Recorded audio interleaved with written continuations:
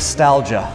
We all get a little nostalgic from time to time, this desire for things as they once were, or for something to come back that we once had that we don't have anymore.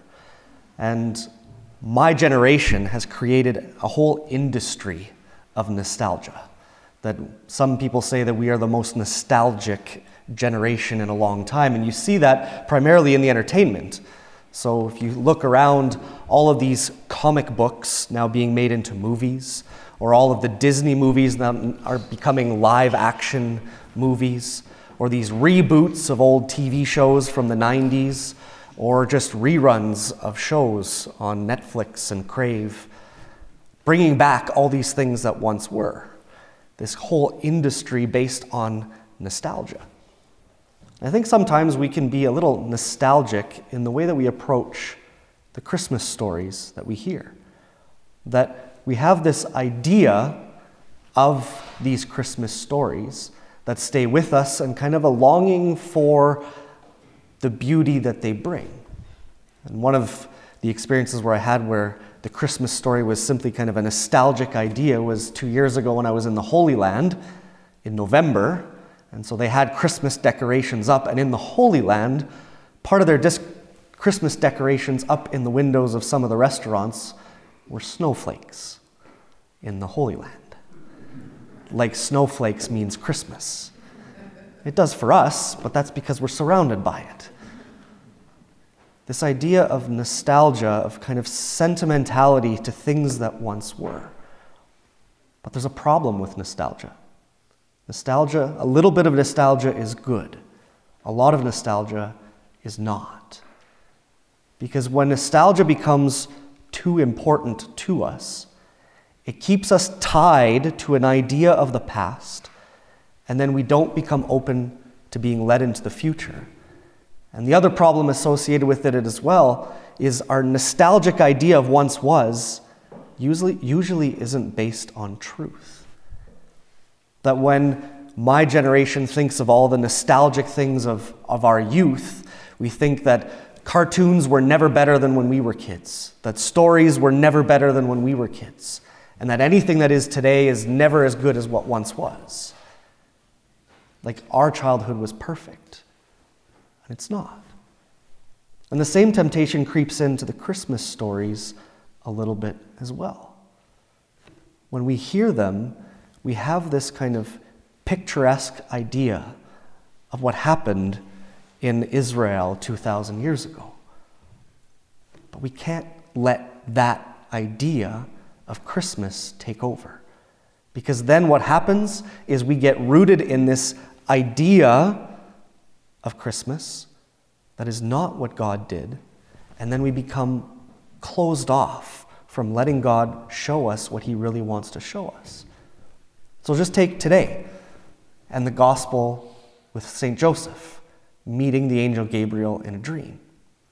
Right? We think this kind of magical experience of having a vision in a dream of the angel Gabriel coming to Joseph, getting this crystal clear message from God about what he's supposed to do, and Joseph righteously taking up that message and heroically leading Mary through and bringing Christ into the world. Listen to it again based on the way that I see it. St. Joseph is betrothed to Mary, meaning that they're married, but there was always a delay between being married and coming together as husband and wife. And so they're in those few days in between that time. And he finds out in this message from the angel that his wife is pregnant. Obviously not from him, because they haven't been together as husband and wife. So think if you found out that your wife got pregnant without you. Not a nice message to hear. So immediately startling to Joseph, regardless of what the source of that was. His wife has a child that is not his. And then he thinks, well, the best thing for me to do is to just dismiss her. And that is already an action that's above and beyond what would be required of him, because by law, Mary conceiving a child outside of wedlock, the prescription according to the law is that she be stoned to death.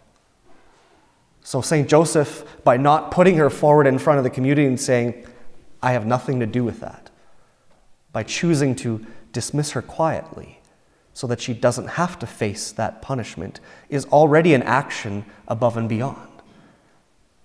But now the angel Gabriel comes to him and says, actually, God wants you to do more. He actually wants you to take on this shame that Mary has to take on. He wants you to accept it as well.